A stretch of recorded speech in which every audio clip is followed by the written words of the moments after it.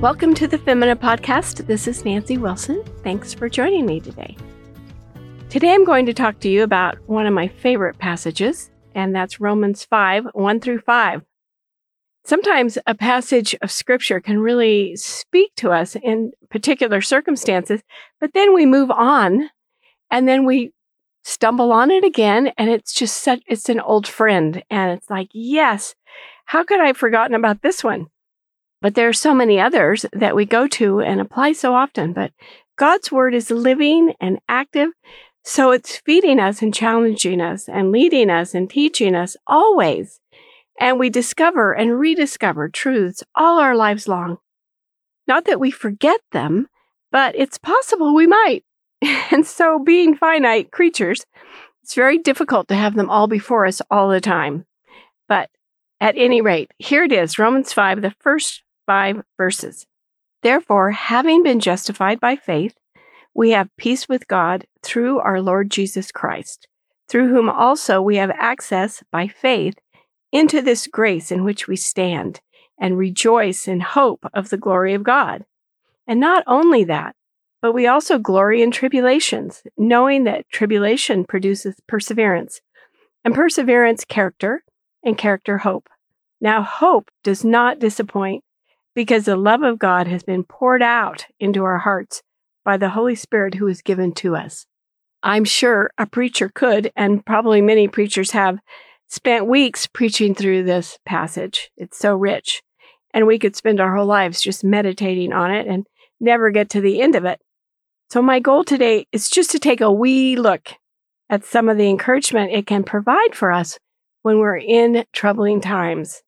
The first amazing thing is that we have peace with God through Christ. Christ has made us a way, and we have been put right with God through the Lord Jesus Christ. We should spend all our lives rejoicing in this stupendous fact. And as a result of our new status in Christ, we have access to the grace of God by faith. God's grace was not available to us in this same way as long as we were in a state of unforgiveness. Now we have been adopted. We have been transferred to his wonderful kingdom, and when we come to him by faith, we can find grace. The cupboard door is open to us, and the supply of grace is never ending. How often we struggle along and we don't exercise our faith, so we're not getting the grace we need in times of trouble. Instead, we're looking to ourselves, or we're looking to others, or we're just wallowing in them. But when we exercise our faith and use the access we have to receive the grace of God that is extended to us, we can rejoice in hope of the glory of God. Our lives can be characterized by the joy and hope that we have in Christ. And when we receive grace, we have an unshakable hope, and God's glory is over all. So this is pretty rich material. Now, I want to just spend a few minutes on this next part. One of the glories of the Scripture is that we can learn a glorious truth, but then God always works it down into the practical application for us. And that's what this is, starting with verse 3. And not only that, but we also glory in tribulations, knowing that tribulation produces perseverance, and perseverance character, and character hope. Now, hope does not disappoint, because the love of God has been poured out in our hearts by the Holy Spirit who is given to us. This is where it gets down to the practical. This is where he gives us something to do, and that is to glory in tribulations. What is a tribulation? Well, here are a few of the many synonyms: trouble, trial, suffering, affliction, hardship, distress, adversity.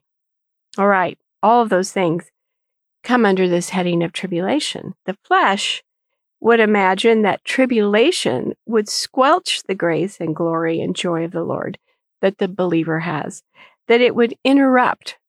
We were rejoicing in this wonderful, amazing status of forgiveness and peace with God, and along comes tribulation and destroys it all, and we're back to start. That is not the case at all. Far, far from it. As believers, we can find grace in God, remember? And that grace enables us to actually glory in tribulation. And this seems very counterintuitive. God's grace is available to us in tribulation, not just in peaceful, quiet times. But doesn't it seem weird to be glorying in troubles?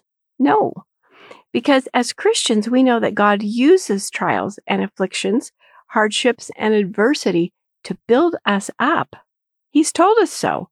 Here in Romans 5, Paul tells us that trials and tribulation produce perseverance, steadfastness, and this builds character, good character, strong character. Now, of course, just suffering through a trial does not in itself produce godly character. It's suffering by faith through a trial that has this good effect on us. Rejoicing, glorying in the trouble is what brings about this godly result.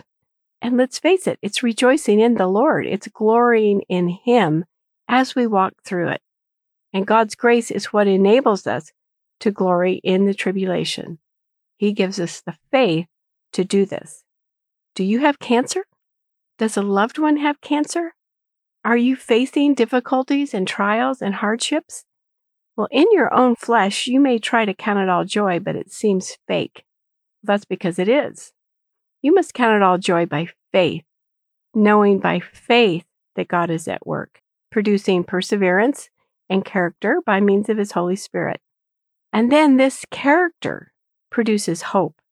And this is not a shaky little cross your fingers kind of hope. Rather, it is hope in God, and that never disappoints us. You may be hoping for rain and be disappointed that it was sunny, or hoping you'll ace your test and be disappointed when you got a B-. But this hope in God does not disappoint. God does not tell us that tribulation will produce godly character and then change His mind. No, when He sends trouble, it is to produce a godly crop. And when we obediently apply His word and lean on His promises, we will see it with our own eyes. And then we can say with the psalmist, "It is good that I was afflicted." Matthew Henry says, quote, "It is by tribulation that we make an experiment of our own sincerity, and therefore such tribulations are called trials." So view this hardship that you are going through right now as a test or a trial of your faith, and you can see how you're doing. I recently sent these verses in Romans 5 to a friend who's in the midst of a trial. She said something that just really nails it. In the midst of this affliction, she says, "But now, every passage someone gives me seems to be written in neon letters, and every word seems to be attended by its own heavenly thesaurus." I really appreciated that. Like now, God's word is so real to her in the midst of this affliction. When we have troubles, we run to the Father who never runs out of comfort. We run to Him in prayer. We run to Him in the Word, and it's good to run to Him. This is what He wants us to do.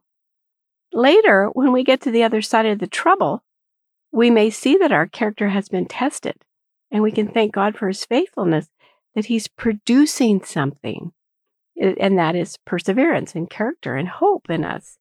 And all this redounds to His praise and glory. So as you walk through your trials, glory in them, rejoice in them. Ask God to produce some tangible spiritual fruit from them. That is exercising your faith. That is turning a profit on your troubles.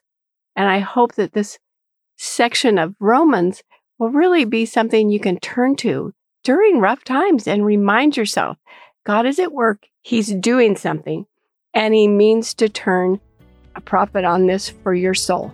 Thank you so much for joining me today. Blessings on your week.